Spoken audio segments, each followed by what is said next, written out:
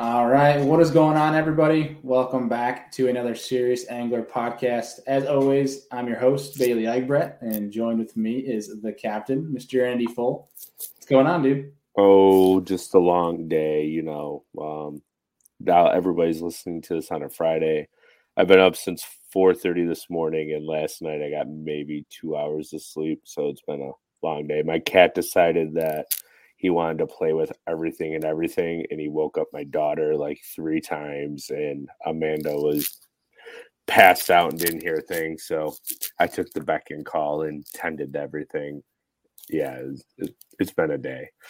Life lesson: don't buy a damn cat. Yeah, he's 5 now, I think. So we've had him for 5 years. He's awesome. Just whenever there's like a moon change or whatever, he just goes wild. What? Yeah, like A moon moon change cycles. with Yeah, cats? like if there's a full moon or a new moon, he's just insane. So it's like I've never 2 times put that a month. correlation together with cats. Yeah, dude. They're Is that actually a thing? Like, oh yeah, full like moons? all animals, even human beings. Walk through a grocery store on a full moon and see how many grumpy people there are, or crazy people. There's a direct correlation. I'm gonna have to get like a lunar calendar and just see if my fiance gets grumpier on a full moon. She probably does. But dude, that's actually kind of funny because that kind of fits our episode tonight. We're getting on Casey Reed, who is a kayak angler, but also does a lot of night fishing, which is something I've dabbled with a decent amount in the past. I haven't been able to do it in probably a year and a half, but I think Casey can agree with me when it's a full moon that it's the bite is pretty gnarly, especially at night. So we'll get into talking about that, but never really put that together with cats. Full Put it moon. together with deer, but that's People about don't it. sleep. Fish feed late at night. They don't feed during the day as well. Cats play all night, sleep all day. See, that's why you buy a dog. Dogs sleep Same all thing, night. dude. Full moon. Watch your dog on a full moon. I bet he's a little different. No, dude, my dog is an idiot. He sleeps all day, all night.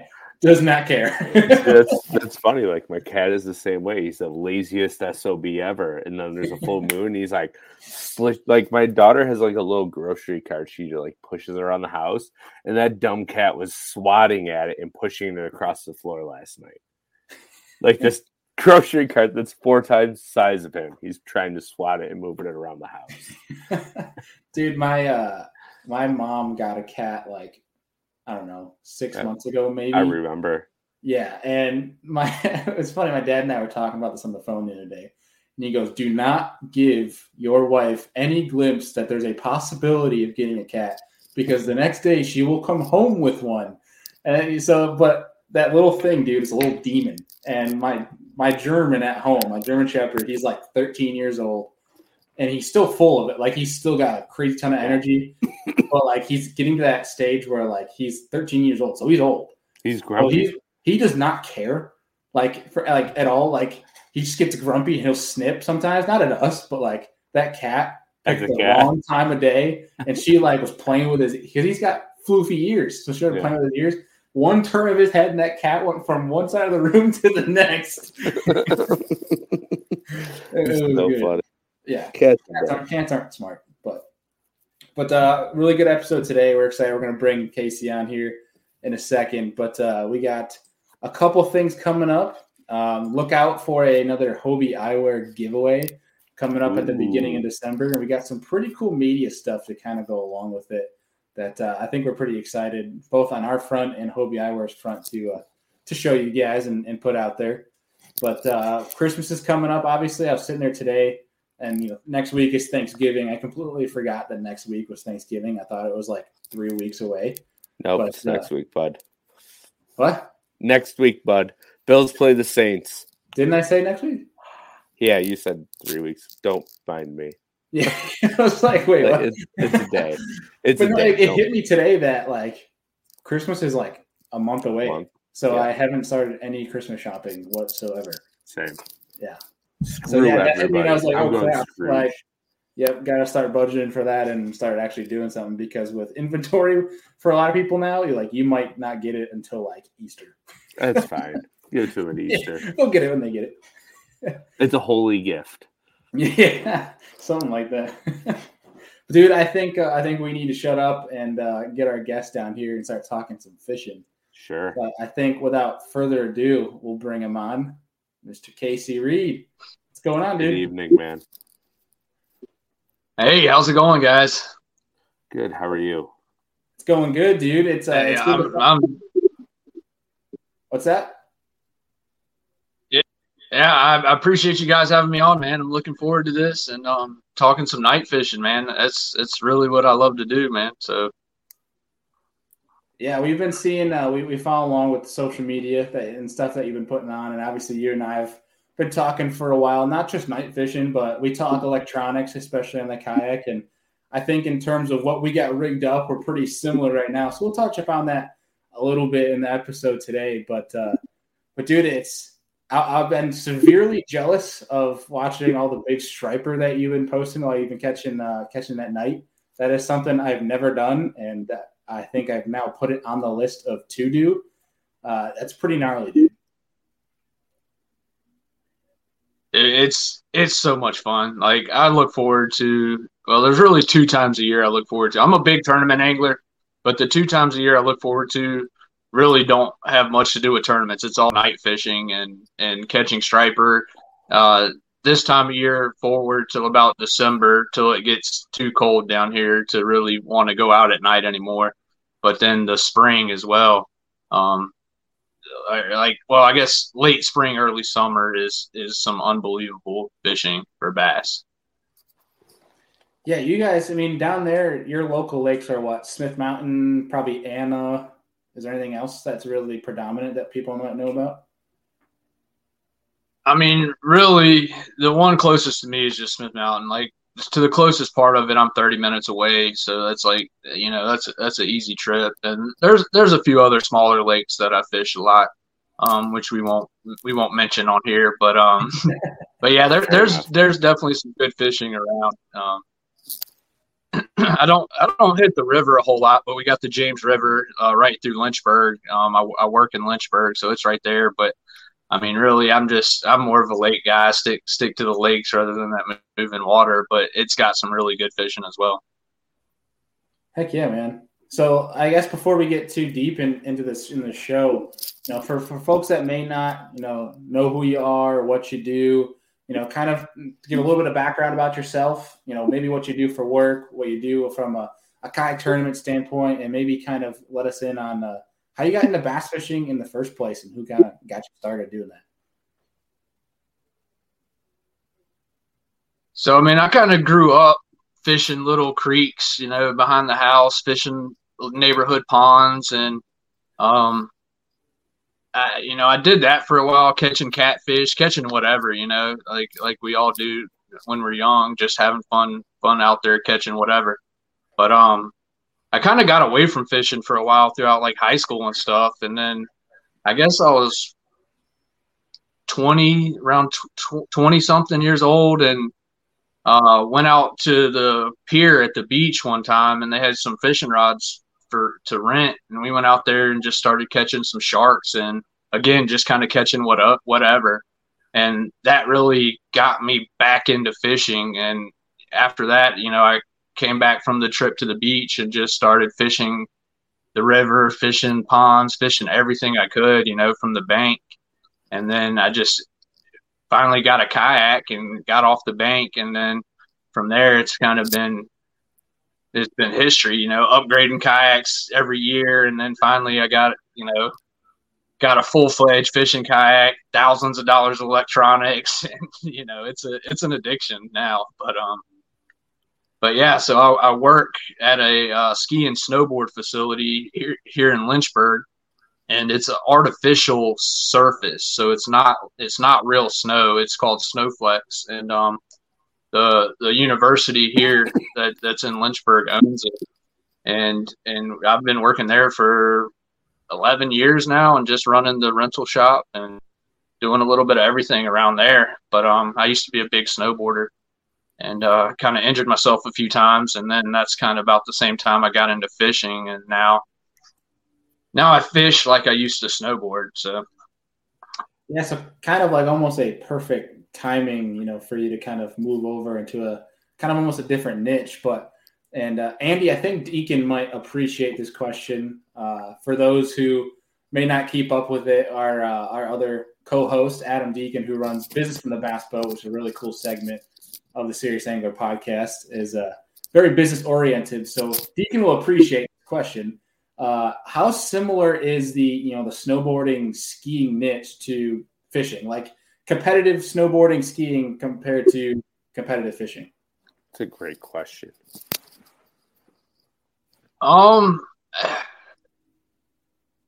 Yeah, that's a good question. I've never actually been asked that before, but I mean, there's definitely similarities as to like decision making, because in the snowboard world, like when you're competing against other people, you're seeing the runs that they're doing, and then you're seeing what they're getting scored on them, and then you're kind of basing your next run off of what they're doing. A lot of times, it's real.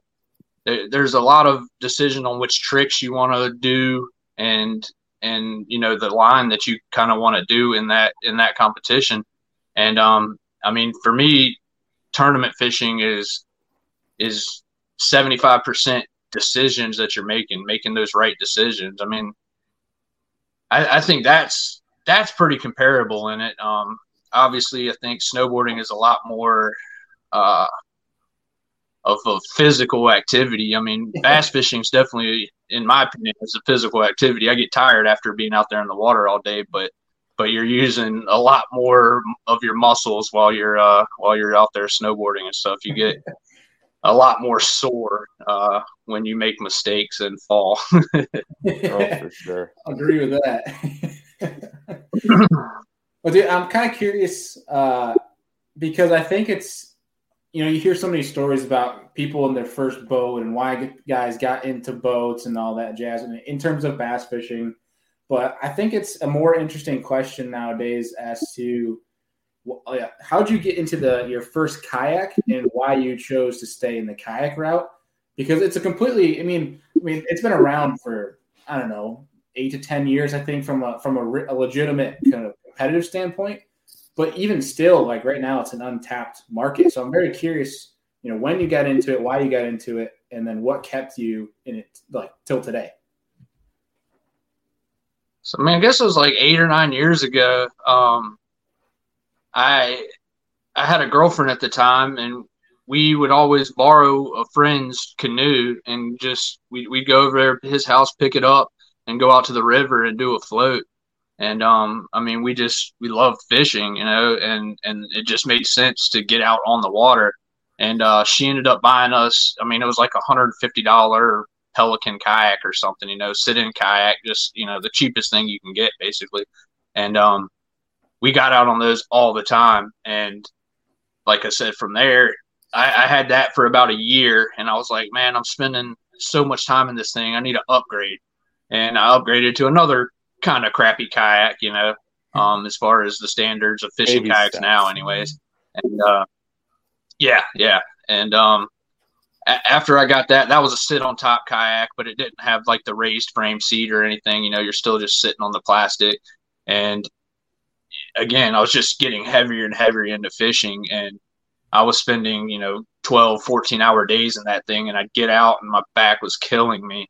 And I'm like, all right, it's time to upgrade again. At that point I started seeing, making more friends in the kayak fishing world, and I saw the kayaks that they had, and I'm like, man, there's a lot nicer kayaks out here. And so I went and upgraded to my first Old Town and the Predator 13. And man, that's an awesome fishing kayak still to this day. Mm-hmm. And just being able to get out on the water, it's awesome. And as far as like, I've had some friends with boats and stuff, and I've gone out with them, fish tournaments and stuff. But for whatever reason, man, I really just love the kayak. I mean, I fish the same waters. It's not like I really use it to get into little creeks that a lot of people don't fish. I usually fish out of a boat ramp on whatever lake is around. So, I mean, there's always boats around, but for whatever reason, I just like, I feel like you're a little more connected. in my opinion. And I don't know if that's the real reason why, but definitely feel that way about it. Definitely way more in control too, unless the wind's blowing like 90 miles an hour. Yeah. Well, the nice part, I think, Andy, is Casey's got probably, I think, the most decked out kayak, I think, in the nation now, especially being that he runs an autopilot, which has no Ultrex in it. So I guess, Casey, give us a little lowdown now, because I know you've recently upgraded, and I'm severely jealous of the upgrade. But I mean, am I wrong in saying that you might have the most decked out kayak in terms of electronics in the nation right now? Yeah, it's there may be somebody else that's pretty close, but it's up there for sure. I mean, you're talking a Helix 10, a Helix 9, Mega 360, and now Mega Live, and all networked together, so they're all seeing each thing, and it's definitely a lot going on for sure, man. But just ever since I first learned the side imaging, I'm like, man, this is awesome. And then the 360 came out, and I was like, I couldn't wait. It took me a while to even get it. I saved up for a while, and I was like, man, I want to get it, but I don't know. Rigging it on a kayak, and then I started seeing that others have done it, and I'm like, all right, I'm definitely doing it. And dude, the 360 is absolutely amazing. Like, I thought side imaging was like the ticket once I learned that, but the 360 is just, it helps so much. Mm-hmm. Yeah, especially from an efficiency standpoint, and making, wasting less time, making random casts. You're making, if you're an offshore, structure fisherman like myself, it's a huge tool to be able to save time and make, not necessarily the importance of making less casts, but making more high percentage casts. Mm-hmm. Yeah, for sure. And so I found myself after the 360 came out, the original one's been out for quite some time, but so I knew about kind of what it was and just hadn't ever used it. But I found myself kind of using my side imaging as a 360, So I know there's like a stump or a brush pile out there, and because I went by it, and then I turned the kayak and kind of get an idea.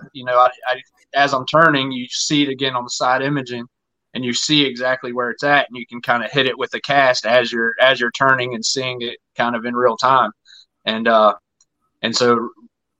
Functionally, I was using my side imaging as a 360, and it took so much more time to figure out exactly where everything was that you're trying to cast to. And now the 360 just rotates itself. You can be spot locked, and right in front of it. Doesn't matter where you're at around it. You can just spot lock anywhere as soon as you see it, and you can just hit it with a cast. Pretty much every time. Right. And it saves, keeps your lure in those high percentage areas a lot more. Yeah, that's the awesome. Poor man's 360. I think I've seen Andrew and I have done it on his boat where he doesn't have 360, where you have your side imaging on the front graphs, but it's linked obviously to the back by the motor. So you're sitting there you're looking at it there's a rock off to here. So you're looking back 45 degrees to kind of pair up where everything's at. Yeah. Do the same thing along those lines. Yeah. Good old poor man's 360. Yeah. And it worked well for a long time, but then finally, the 360 just makes it so much easier, man. Yeah. So I went one step further with it too. I'd have side imaging, down imaging, 2D on the front end mapping, so I knew where everything was. But on a 12-inch screen, it gets little and convoluted. Yeah, and that's part of the reason why I ended up going with two graphs. I wanted to, with the 360 especially, but I wanted the ability to run everything and on either screen as well, just to just to make sure I could have everything that I wanted on the screen at any time.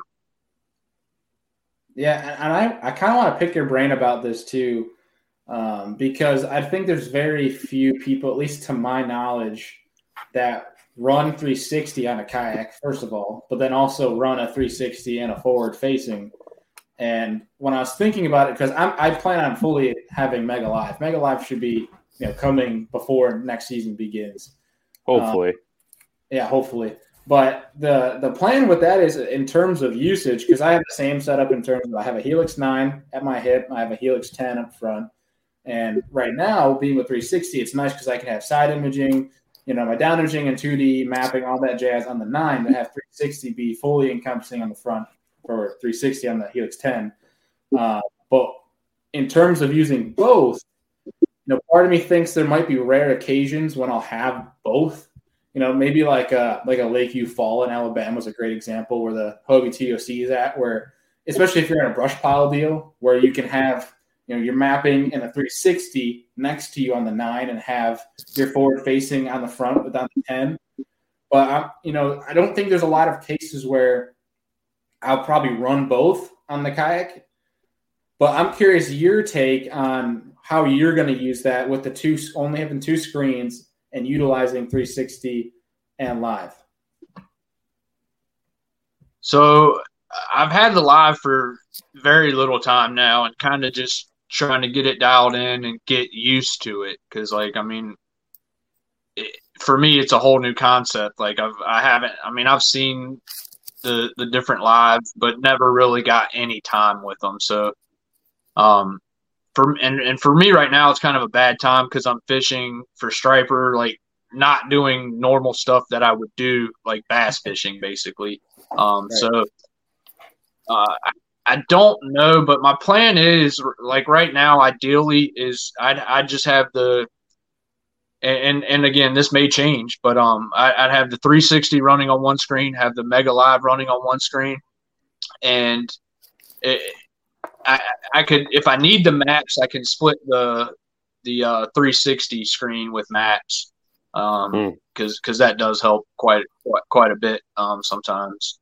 But yeah, I think really for the most part, just having the 360 on one, the Mega Live on the other, and then if I'm running somewhere doing something else, I usually pull those out of the water and then just run side imaging, maps, down, and sonar. Right. Yeah. That being said, I think a good question that I'm curious about, because I've seen you be successful in tournaments doing a few different things, but are you more of to yourself, like if you were asked this question and you kind of reflect back on you as an angler, are you more of an offshore, deep water kind of guy, or do you like to be on the bank in shallow water and like power fishing? Yeah, offshore for sure. Yeah, my man. So you like to kind of utilize your electronics to full capacity and trick those fish that aren't seeing as many baits. At least for us, still up in the north, offshore is kind of like a new thing for many, it seems. Yeah, I still feel like it's there's so much, and there's a lot more people fishing offshore doing this electronic stuff, and they all have the top of the line stuff as well. But I still feel like there's so much that goes missed. And, the lakes, these lakes we fish for tournaments, a lot of them are huge. And not everybody's that's fishing offshore is finding all this stuff that's out there. And so, you come across a couple of different things that maybe nobody's found. Who knows? But very few people, and you can find fish on that stuff. And when you do that, and you think you found something nobody else has found, that's really when you start to do good in tournaments. Finding that stuff that just people aren't fishing a lot or ever really. Yeah, and I think on that there's something to be said for folks that can afford these technologies and will buy them thinking that they're automatically just going to start using them efficiently and it's going to work for them and they're going to see all these amazing things, and then they realize that there's an additional added effort to actually using these things in the correct manner. and they just don't end up using them, and they go back to the bank or they go back to docks, where just because you own it doesn't mean you know how to use it right. I know a lot of people like that. Yeah, and then I think there's something else to be said to a kayak sense that, like you said, there's very few kayak anglers that might be out doing some of that, that offshore game of, trying to find stuff that maybe no one else has found. But I think there's even fewer that are out there willing to put the work and the man hours in of actually graphing for this stuff and having the patience to be able to stare at a screen and a kayak that's going 2-3 miles an hour the whole time to find stuff like that, where I think there's a very small percentage, especially kayak anglers, that are doing that. Yeah, I mean, it took me a long time to get dialed in, like with side imaging, even like with what I've learned with it. I mean, I'll tell you, I'm starting to get some reverb here. Yeah, that was Andy. Sorry. I apologize. Okay. Yeah, I got a Helix 5. I don't know when, quite a few years ago, and it had side imaging on it, and I didn't know what I was looking at when I turned the side imaging on. I didn't know how to dial it in, get it looking good, and I didn't know I didn't know what I was looking at. And finally, I started watching videos and kind of figured out what I was looking at. What the screen was showing me when I'd go over top of something, and how it was supposed to look and how it looked on the graph. And it kind of clicked for me all of a sudden. And I started using it, and I was like, man, I got a 5-inch screen here trying to run the side imaging. This is just like, this isn't good. And I mean, as soon as I kind of started learning that side imaging, I went out and bought a Helix 10, and it was just, it just went from there. Like all the stuff that you can see with it, it just blew my mind, and started catching fish using it, fishing offshore, and just really never looked back since then. I'm like, man, I love this technology stuff. Like, I want to keep at it, and still here now trying to figure out this Mega Live now. Mm-hmm. Yeah, I'm super pumped to get more of your feedback as you use it on the kayak. And I think that with your kayak that you have that autopilot, it's going to play a more of an advantage in your case, being that I think. So let's compare this quick, and this is no knock at any brand. So I have a Hobie 12 360. You have an autopilot with an Ultrex that has spot lock.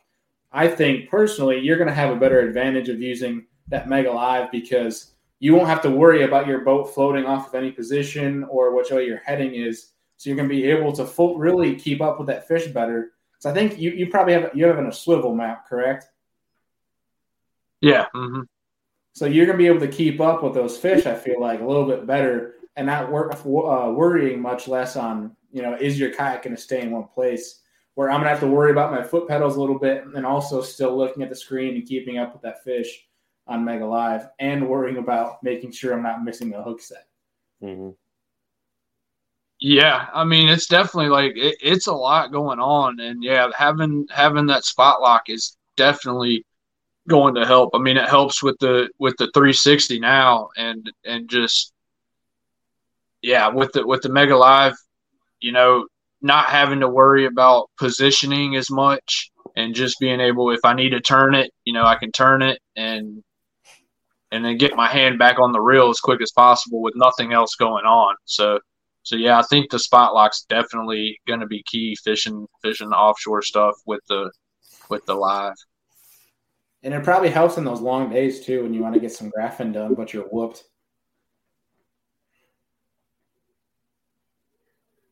I couldn't hear what you said.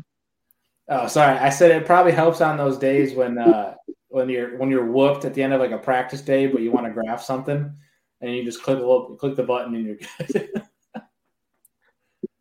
Yeah. I mean, I've loved this kayak. Like, I was kind of hesitant when they first came out with it, and after some time in it, that motor's amazing. Like, it's not the fastest motor out there, but it has the abilities that pretty much unless you get another like bow mount hump or Minn Kota, you don't have these capabilities. So right, it's definitely helped me a lot over the past 2 years.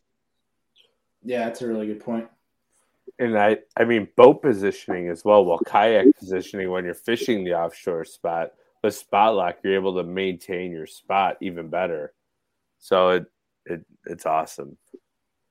That I'm just fascinated by the kayak game and how far it's come.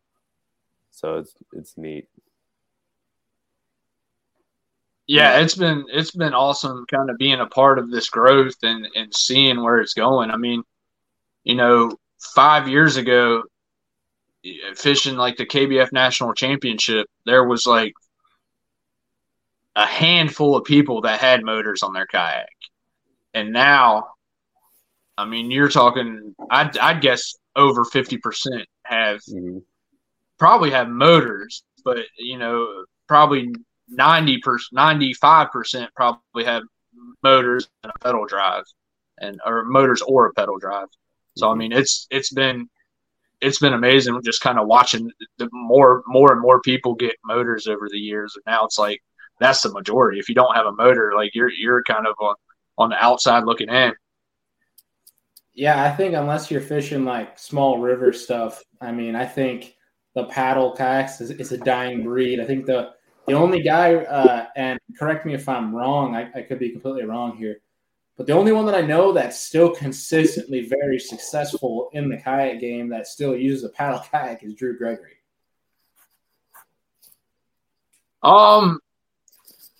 Yeah, I mean, he's definitely one, but he's got motors on his now too. He does paddle a lot still, but I mean, he's definitely moving to motors in those, in the tournaments that allow it.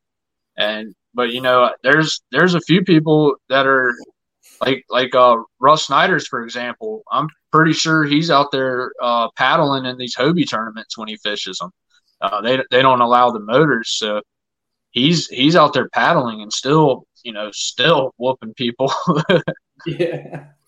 Yeah, very true.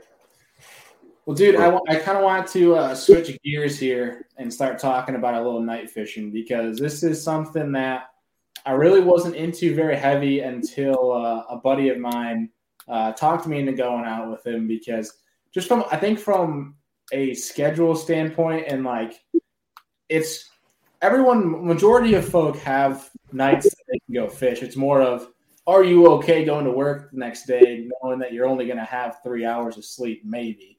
Right.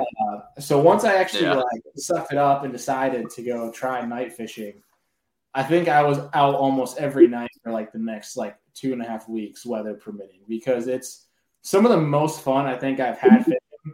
And I'll start it with saying that like we kind of talked about a little bit offline, is one of my first experiences was like you realize that there's like a time window when things really get good and when things start to shut off a little bit. And one of my first experiences is you start hearing that bait pop around you, because all these bass underwater, things start to come to life, especially on your graph. And it seems like they push the bait shallower and shallower, and it almost sounds like it's starting to rain. Like I really thought it was about starting to rain, but it's actually all the bait that's popping around you. And once you start hearing like cannonballs falling from the sky, that's when you know like your next cast you're about to get slammed. And the cool part is like you can't see it. You can't see anything. You can just hear your bait or feel your bait, and your rod's going to get taken out of your hand. But I think really to dive more into this conversation, and I want to throw it at you, Casey, is what got you started in night fishing, and what kind of what kind of fuels your drive to go out at night and fish? So it really started there. So my neighbor, he had a John boat, and he'd go out and do some striper fishing at night. And I loaded up my rods in his boat, and we went out. I'd never really done it before. I had no idea what I was doing. Couldn't see anything. Like it was kind of brutal at first, but we started catching some striper. It was, again, that was this time of year, and we started catching some stripers and doing pretty good. And then I kind of started going out on my own in the kayak and trying to figure it out myself, and just started catching some big stripers, and that I had never caught stripers before. I didn't really know there was friggin' big stripers in Smith Mountain Lake, and then starting catching 30, 35-inch stripers, like the pull that they put on your rod, man, is an amazing feeling. But again, I'm kind of a bass fisherman at heart, but we kind of going into the spring, and this is exactly what you described there. It happens to us in the spring here. So at Smith Mountain Lake and other lakes across the country as well, but I've only really experienced it like this at Smith Mountain Lake. But they have a shad spawn, and the shad at a certain time during the night, the shad come up on the banks, and usually here it's on riprap banks, and they start spawning. And shortly after you start hearing those shad, you'll just hear exactly what you described. It's like bombs blowing up all over the lake, and it's so quiet out there at night. You can hear them on the other side of the creek you're in, or wherever. You'll hear them just all around you, and you're like, oh, holy crap. And yeah, you can't see a whole lot, but we go out there, throw a little wake bait up against the rocks, and you'll catch largemouth, you'll catch smallmouth, you'll catch flatheads, you'll catch striper, you'll catch anything that's in that lake at that time, and they're just feeding like crazy. And it's the most unbelievable fishing I've ever done, and I look forward to doing that every single year. As much as I love like tournament bass fishing during the day, and I love it, but I'd give it all up if I could just do this all year long, fish at night during the shad spawn, because it's just, there's nothing else like it. Literally everything comes to life like at night. And so really the only time period that I've really night fished was like during the dog days of summer, when you can't really catch crap during the day, like when things get really tough. And when I knew the power of night fishing was, I went out on one of these lakes that was like maybe getting 17, 18 pounds on a good day to win a tournament out of. And I went out there at night when it was like a really tough time of year. It was like mid-August, which is kind of, in New York, it's pretty tough. And went out that night, and I think I had 24 pounds in like 2.5 hours throwing top waters. And that was smallmouth and largemouth. And it's not a time of year you catch smallmouth in that lake. And I just was mesmerized. Like, it's crazy what comes to life. And like, it's funny you say flatheads. I have never caught bullhead catfish like on any artificial whatsoever. I was catching them on topwater, like more than one. And I thought that was just kind of crazy. Like, I was catching smallmouth, largemouth, bullhead. I was catching perch. I was catching pike, tiger muskie. Like, everything comes together and then just has their own Thanksgiving every night.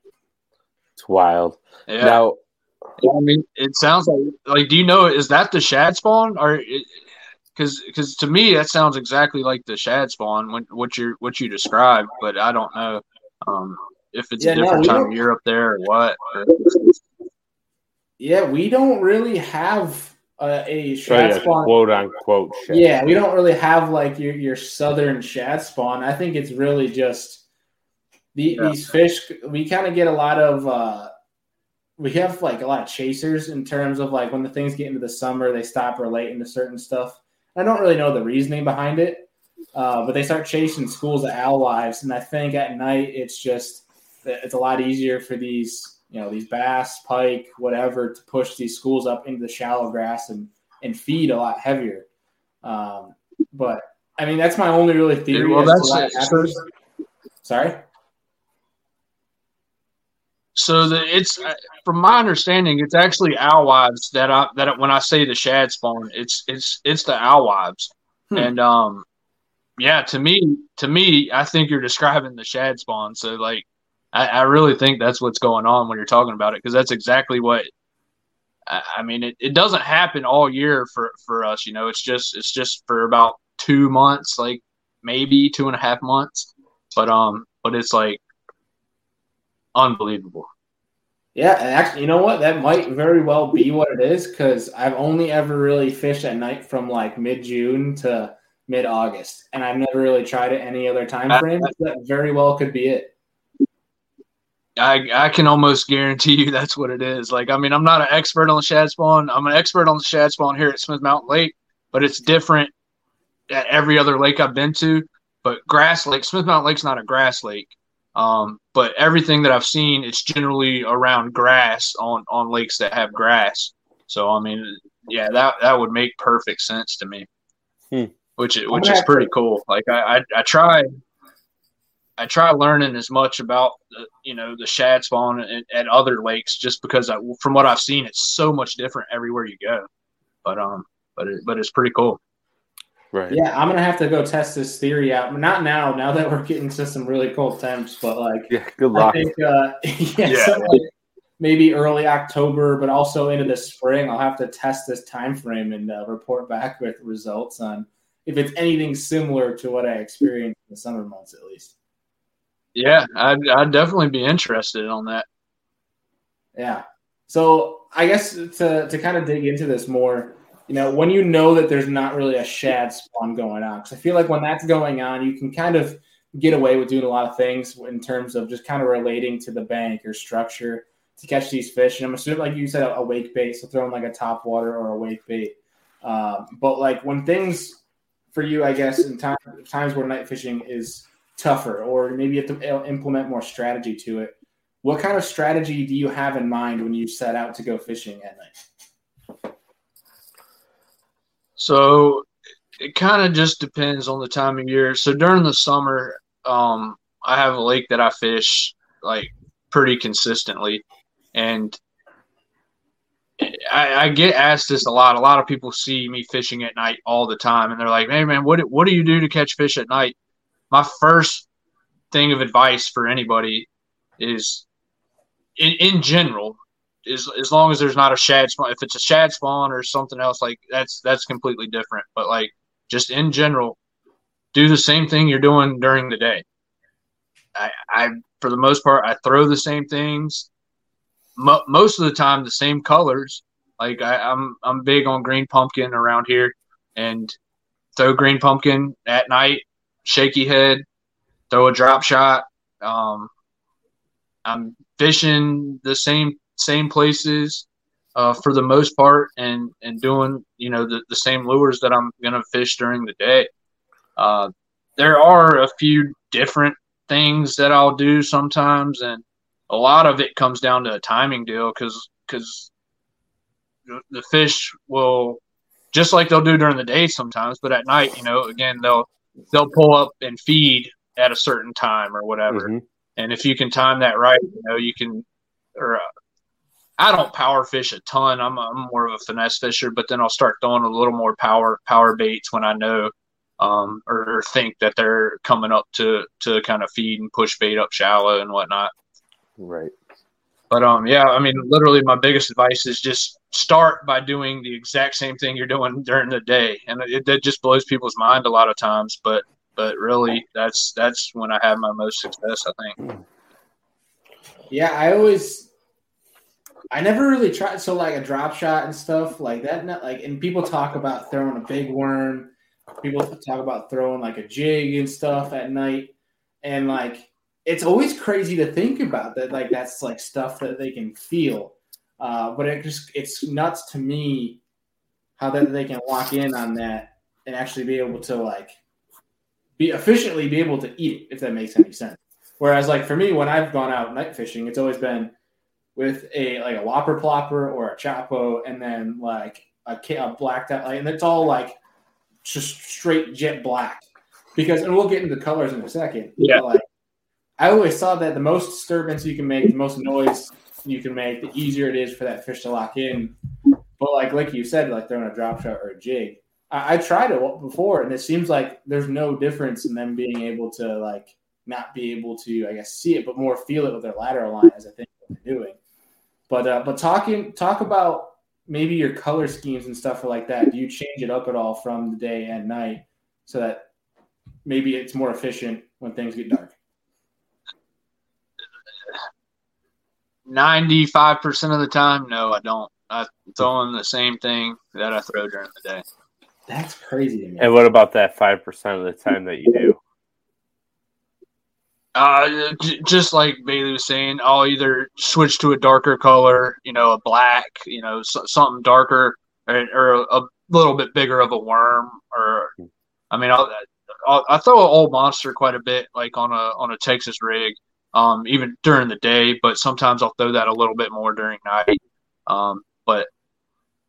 But yeah, I mean, just a darker profile and something a little bit bigger that moves the water a little bit more when you're moving it. Got it. Now, is there any like certain baits you'll throw during like moon phases or cycles of what's going on? Like, how important is the moon with night fishing, and then with bait selection? Man, I've been trying to figure out the moon.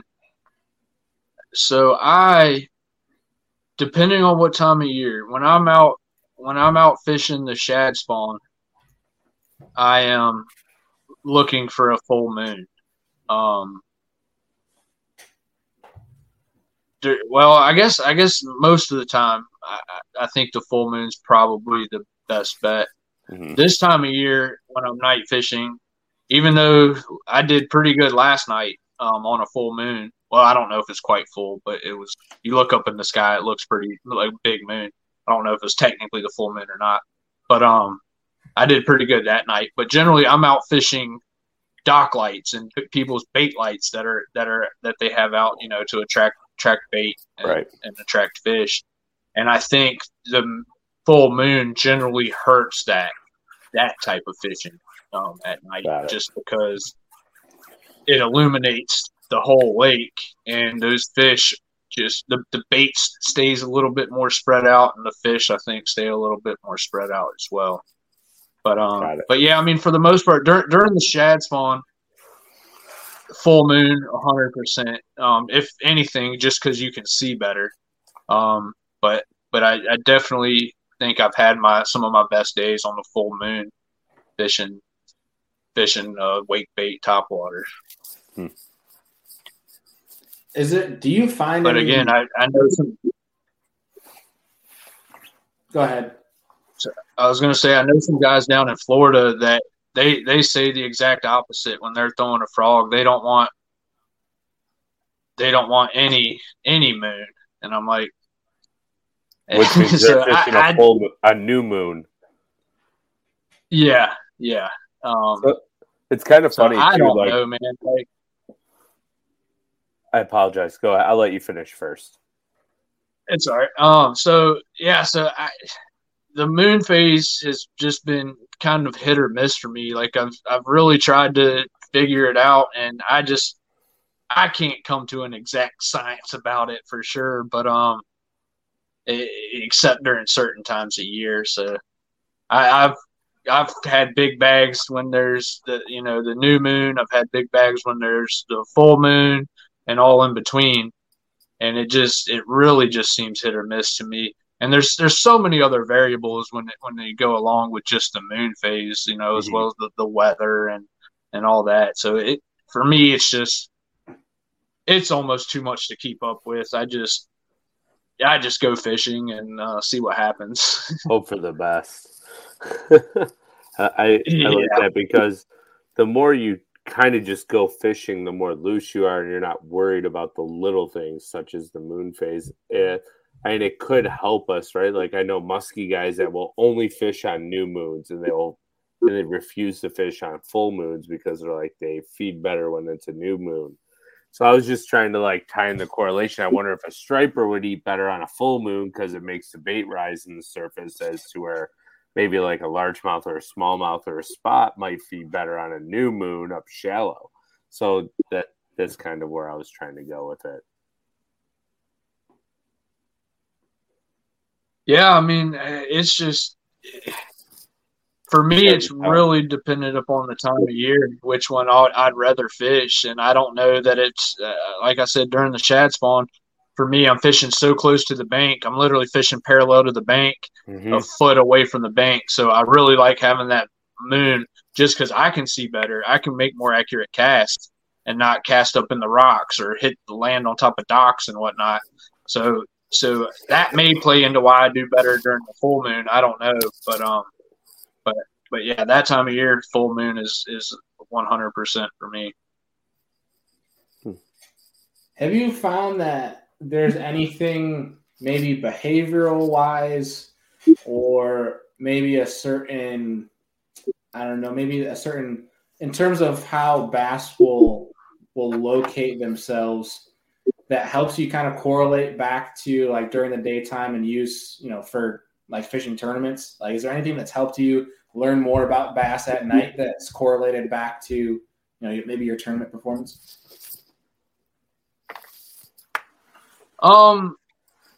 I don't know. I can't say that for sure. Like I said, for the most part, I'm doing the same things I'm doing during the day.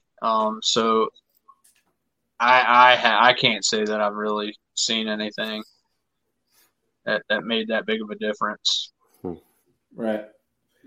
So obviously the fishing can get pretty gnarly at night and a lot of fun, but I think fishing aside, are there any advantages to fishing at night and not during the day?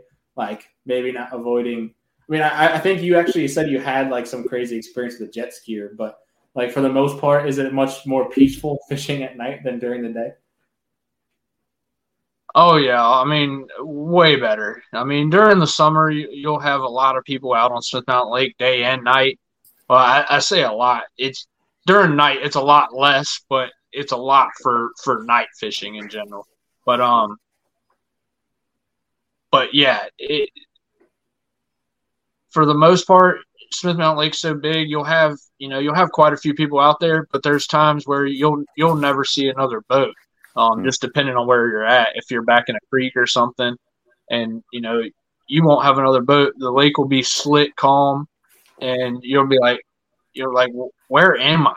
And it's just unbelievable just how calm it gets out there.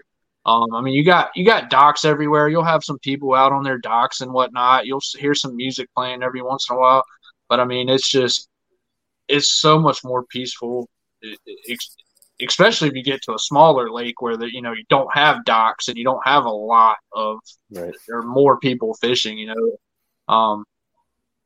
and you hear deer walking through the woods. You'll hear raccoons on the bank. You'll shine your lights. You'll see some eyes looking back at you. Like,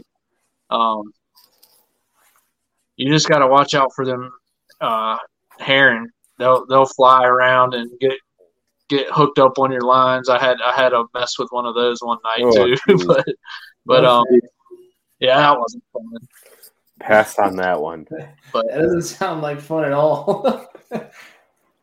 No, man, I wish it could have been on video, because I'm in the middle of this cove on Smith Mountain Lake, and I cast down the bank, and the bird flies up, gets tangled in my line, and like he's flying away, and the lure's getting closer to him as he's flying away. The line's kind of running over his back, and then all of a sudden the lure hits him, and then the bird just comes dive bombing down to the water, and I'm like, oh crap! And, not good. Not good. No, it was not good. And I'm out here cussing in the middle of the lake, like what am I gonna do now? And yeah, I had to wrestle with the bird for a little bit, and luckily got my lure back. Bird went away safely. Got a picture with it, and a pretty crazy story. And I'm sure if there was anybody out on their back porch that night, kind of looking down at the lake, hearing me cuss and trying to figure out what the heck was going on down there, I'm sure they had a laugh as well. Yeah. Oh, dude, that sounds like a nightmare. Like, I've tangled with seagulls and stuff during the day, but a seagull's way different than a heron. That's crazy, dude. No thanks. Yeah, I didn't know what to do, man. It was pretty wild. Yeah, dude, it sounds like it. But I will say, dude, there's been times where I've been close to like catching a bald eagle, and that's like one of those things where one you feel like you're like assaulting your country, but then two, you're like, there's no way in hell I'm getting this bait back. No, not even close. I will say there's been a really cool time. I was fishing a lake that had a big cornfield next to it, and it was one of those moments where it was almost like timing kind of came together, and you're like, things get quiet, and you get you take like a moment to just kind of like look around because it's so dead, so quiet, nothing going on. And then right up in the cornfield, I could see in the silhouette that deer were running, and I see coyotes chasing them. Then you start hearing the coyotes howl. That was probably one of the coolest things I've ever experienced. Was that?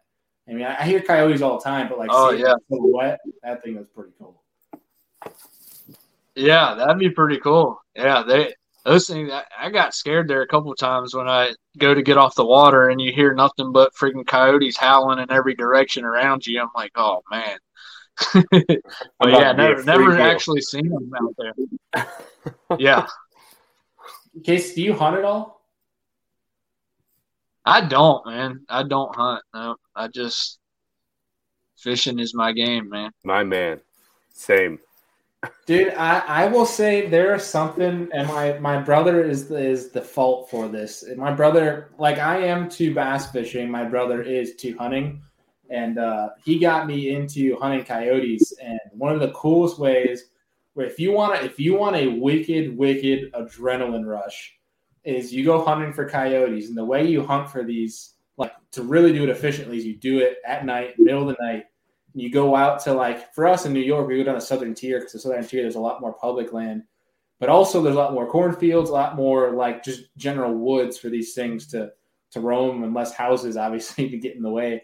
But we went out one night, and it was like one of my first nights ever really coyote hunting. And you get rifles, and you have these big red floodlights that go on top of your gun. And basically we got like tripods and everything. You stand back to back in the middle of a cornfield. You put out a decoy with a sound and everything to go off for these things. And you're basically just scanning these wood lines while you're in the middle of the field, almost like bait. And you're scanning these wood lines because they can't see red. So you use these red floodlights. And once you start calling to them, you can hear packs in the distance start reacting and calling back. And you hear them getting closer and closer. And that first night I did it, we got some so close that you can see their eyes running along the tree line because they're smart. And all you see is eyes. And it was one of the coolest moments. My brother's just like, as soon as you see an eye on that tree line, step out. He goes, it's safety off and let them have it. Dude, it is some of the most adrenaline rushing things you'll ever do. It's awesome. Oh, yeah. I believe that, man. That kind of sounds like right up my alley, man. That would be pretty fun. Or shooting hogs. Yeah, I got a couple of buddies that do it. Yeah, no. Sorry, go ahead. I said the only thing that might be as fun is shooting hogs from a helicopter in Texas. That would be wild, man. The helicopter game throws a whole nother thing in there, but yeah, that would be pretty awesome. Yeah, it's something. If you're ever interested, you'll have to come up. I'm looking forward to doing that this winter. If we ever get any ice, that's probably what I'll resort to as my activity to balance me until tournament season and things start opening up in the spring. But dude, I know one of our buddies, Zach Hall, and Casey, you might know of Zach Hall. He does some kayak stuff. He actually fished the Tournament of Champions. He does some stuff in Texas and Louisiana. They take like infrared guns, like infrared scopes on their guns, and they go out for these hogs. You can like creep up to like 30 yards away from them because they can't hear very well. But you can see them with the scope. They're just walking around, and then you unload them. That stuff sounds like a lot of fun too. Like, yeah, that's pretty cool, man. That's like, kind of using the technology like we're using our fish finders and stuff, but using that technology in a different kind of way, man. That's pretty cool to be able to see infrared like that, like that'd be real fun to do. Yeah. Yeah. Well, we won't talk too much about hunting because it is a serious angler podcast, not the serious hunter, but maybe we got an idea, Andy, for down the road as a segment idea, but no. But Casey, we're gonna wrap things up in a little bit, and we'll we'll let you go. But we got one last question for you. And Andy, you got anything before we hit him with it? No, I just want to know what your favorite bait is. One for largemouth at night, and then for the striped bass. Because are they pure striped, or are they like wipers? Are they hybrids on Smith Mountain? Just so I guess that's a two-part question. I've always been told they're pure stripers, but some of them have broken lines, and I've been told by people that means they're hybrids. But I don't know that that's 100% the case. From my knowledge, like the state of Virginia, they call them stripers. So I don't think they're hybrids, but I don't know. But as far as like my favorite lure, for largemouth, I've caught fish on a shaky head all year long, all around the country. Green pumpkin, shaky head, about 3/8 ounce. It's a good universal. If I can, yeah. Those are stripers. That's a striper for sure. Thing's massive. Yeah, I mean that was I always thought they were striper, but like I said, there's been some that have broken stripes, but the hybrids seem to be a little bit like, I guess taller is the word I'm looking for, but these ones are just they're pretty long and slim. I mean, you'll get some fat ones, but like as far as I know, they're stripers. Awesome. But so fishing for stripers at night, I'll just throw a local guy makes it. He calls it a swamp monkey. It's just a round jig head with the skirt on there, and put a fluke on there, a swim bait, or I got a big curly tail grub that I've been throwing on there recently, and just kind of throw it under lights and slow roll it, burn it, just trying to figure out the depth that they're really at that night, and that's my go-to for stripers. Too much fun. I want to catch a striper or a hybrid. Like, that's bucket list for me. Yeah, that's one thing I've never done that I'm itching to do is get out after those suckers. They're so much fun. I look forward to it every year. I really need to get out on the salt and chase some of the stripers when they come through on the salt. I know a guy in Connecticut that does it. Really? Yeah, off the beach at nighttime. He said the bite now is just insane. Really? Dude, that would be so much fun, man. And you can catch, I mean, there's some big stripers in Smith Mountain Lake, but catching some saltwater stripers, dude, they get so freaking massive. Yeah, I was talking to him about a week ago. He said he got one right around 45 pounds from the beach. Gosh. Yeah. Yeah. Dude, I couldn't imagine, man. Those things tug so freaking hard. Yeah. Like, they're a freight train when they hit and pull. Just wild. No thanks. No thanks. Sign me up. It sounds like way too much fun. Yeah. Andy, anything left for Casey here before we hit him with the last question? Man, I want to say it was a pleasure meeting you. Best of luck in the kayak world. I personally am a boater, so it's always cool to hear the insight from a kayak angler. So thanks for taking the hour out and joining us today. So thank you for that. Yeah, of course. Best of luck in 2022 and safe travels. Yeah, thank you, and thanks for having me on. I really appreciate it. Yeah, dude. Well, before we cut you loose here, we got one last question for you, and it's one that we like to ask everyone that's new to the show, and that is if you could sit down and have a beer, have a steak with 3 different individuals. They don't have to be fishing related. They could be alive 1,000 years ago or now. It doesn't matter. Everyone is free game. But if you could sit down with 3 individuals, have a steak, have a beer, and pick their brain, who are you going to invite?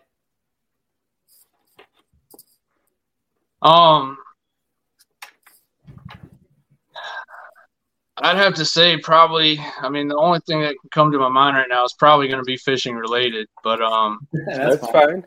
One, Aaron Martins. He's the one who's got me throwing a drop shot as much as I do. I watch him catch so many fish all over on a drop shot, and I love it. And it was so funny because I remember seeing a video from him like a couple years later after I seen him throw the drop shot all the time. And then he's like, man, I hate throwing the drop shot. He's like, I really don't like it. I'd rather be doing something else, but it catches fish. And, I mean, he's right. I love throwing the drop shot. And, you know, it's just, it's unfortunate what happened with him. But he's definitely somebody I've always looked up to, throwing the drop shot. So he'd definitely be one of them. You know, I think another is one that I looked up to growing up as a kid, Jimmy Houston. I used to love watching this TV show back in the day, and dude, he was kissing every fish when he throw it back, and like had me doing that, you know, when I was young. And I'm like, my mom's calling me crazy, like, what are you doing kissing those fish? I'm like, that's what you got to do. You got to kiss the fish. It's good luck. Doesn't matter if they're 4 inches or Jimmy 14 pounds. Oh yeah, for sure. But I actually got to meet him here at Liberty University. They do a beast feast, and he came and was a spokesperson there. So I got to meet him there and get a picture with him and whatnot. And but yeah, he's definitely somebody that I've always looked up to as well, and would love to, you know, sit down and have a good conversation with. I feel like he's been around and seen it all and done it all, you know. So yeah. Heck yeah. And another one, just Mike Iaconelli. He's a wild dude. I've had a few conversations with him. You know, haven't really, not deep conversations or anything, but just a few conversations in passing and whatnot. But to me, he knows how to market himself really well, and he does a great job at it. And just he's a wild dude on video and everything, but you know, every time I've talked to him, he's just as nice as could be, as calm as could be. And I just feel like being able to talk with him and just pick his brain about, I mean, fishing, about, you know, becoming a better, marketing yourself better, you know, stuff like that.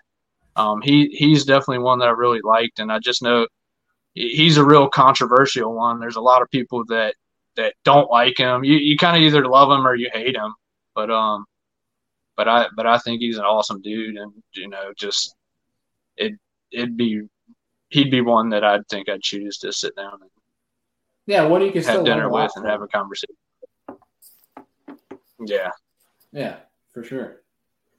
Well, dude, that's a power 3. So kudos on answering that. And you didn't stump like a lot of people. A lot of people take it like, oh, that's a good question. I didn't see that coming, and then they wait like 30 seconds. And they're like, give me some time to think about these. But no, you nailed that. Nailed the kid, dude. I mean, you know, it's fishing's been on the mind, so definitely chose fishing there. But I mean, you know, you asked me a few days later, you know, the answers may be totally different. But I mean, that's what's cool about that question, I guess. It's just like, that's why we ask it, dude. Yep, that's exactly why we ask it. Yeah. But dude, seriously, thank you so much for taking time out to come on the show tonight and talk some night fishing, learn more about you, and hopefully I'll be seeing you and some of the kayak tournaments this year. And I'm dying to get down there and chase some striper and get on Smith Mountain, because I've heard it's just a beautiful lake in general. But if you're ever trying to get up here and do some nighttime coyote hunting or fishing or whatever, holler at me. But either way, I hope to see you on the trails this year, and keep in touch, man.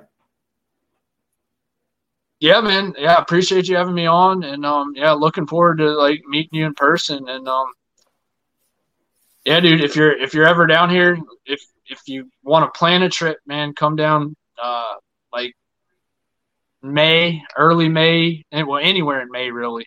And we'll get on that shad spawn bite and catch some striper, catch some bass, catch some big ones. Oh yeah, man. Well, dude, it's been fun chatting with you, and we'll be in touch. All right, sounds good, man. Y'all take care. All right, Casey. We'll see you. Dude, and you've never really night fished much, have you? I grew up night fishing for catfish and walleye, so I have night fished quite a ton. And I will tell you this one, I've caught some of the biggest bass of my life at night fishing for walleye. Back in smallmouth or largemouth? Both. Dude, it's wicked. Like, I'll say that too. I mean, I won't say it was some of the biggest bass of my life, but like, I've caught a handful of 5+ pounders, a couple 6 pounders at night, and everything I've thrown at night, dude, like straight up, it honestly was some of the most fun I've had because of the least amount of tackle I ever bring. Yeah, I bring one box. I bring pliers and scissors. Yeah, exactly, and that's it. I bring 2 top waters, and that's all you're good for the rest of the night. You can bring a graph, but like if you know where you're fishing, you really don't even need a graph. Yeah. It's a whole lot of fun, dude. Turn and burn. Yeah. We need to do it this next summer. I think that would be a lot of fun. Yeah, maybe like a trip to I won't name the lakes. A couple things that I think. And you almost slipped up. Yeah, it's been a long day. Like I saw you falling asleep a couple of times there, bud. Oh, dude, I'm yawning and I'm like, oh my gosh. Like, I think I'm gonna have to go back through here and screenshot at one point because your eyes went like cross-eyed and you were dozing off. I felt it. I was like, this ain't good. Whoever watched, if you're on YouTube right now, you probably know exactly what I'm talking about. Yeah, there's one. I could feel it. I was like, and he's got close to the screen at one point. And he's just like, dude, I am spent. Like, I'm sure you are, buddy. Absolutely spent. But dude, I think with that being said, before you crash on this show, thanks for calling me out on that. Like, it's just funny. Like, I was like, I hope they didn't see that. Oh, I saw that. I'm sure Casey saw it too. I warned everybody from the beginning. Okay, I warned. But dude, I still got some good questions in. All right, like I was still there.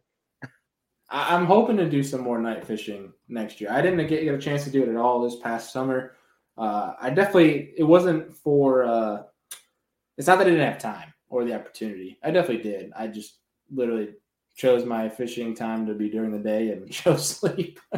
But it really is, if you can take advantage of it, it is a lot of fun. It really is. You know what I personally would like to do on night fishing wise? Like, not even so much catch fish. I would rather just go out there and graph because everything's probably going to illuminate so nice on your graph at nighttime because of the dull image. Sometimes when it's too bright, you don't get such a good return.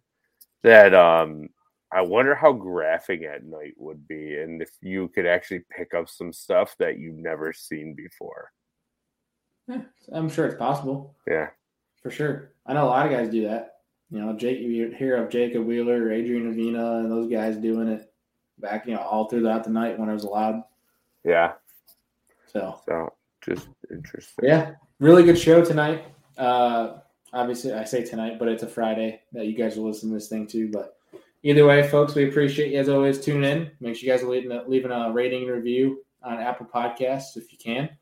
But I think with that being said, Andy, we will tune out. We plan on having Dean Rojas on Monday Night Live. We're about 95%, just making sure his schedule's still clear. And then hopefully that's the case. If not, we'll figure out a fun guest, and we'll have Dean. Either way, we'll have Dean coming on the show here soon. But either way, folks, appreciate you guys tuning in. We'll see you guys on Monday. Well, that was an awesome show. Hope you guys enjoyed it. If you can and your app allows it, please leave us a rating and review. It really helps us get seen more, which allows us to access more time and more variables to be able to bring to the show to make it better for you guys. So hope you enjoyed it. And if you did, and you liked some of the things we talked about in this episode and want to check out our show partners, all of that is in every single show description. You can click down there. It's got all of our discount codes, all of our links to our show partners, where you guys can go and support the people that support this show and help us make this show happen. And of course, this show does not happen without you guys. You guys know we appreciate you. You're the Searsanger fam. You're the reason we're here. Appreciate y'all, and we'll see y'all on the next one.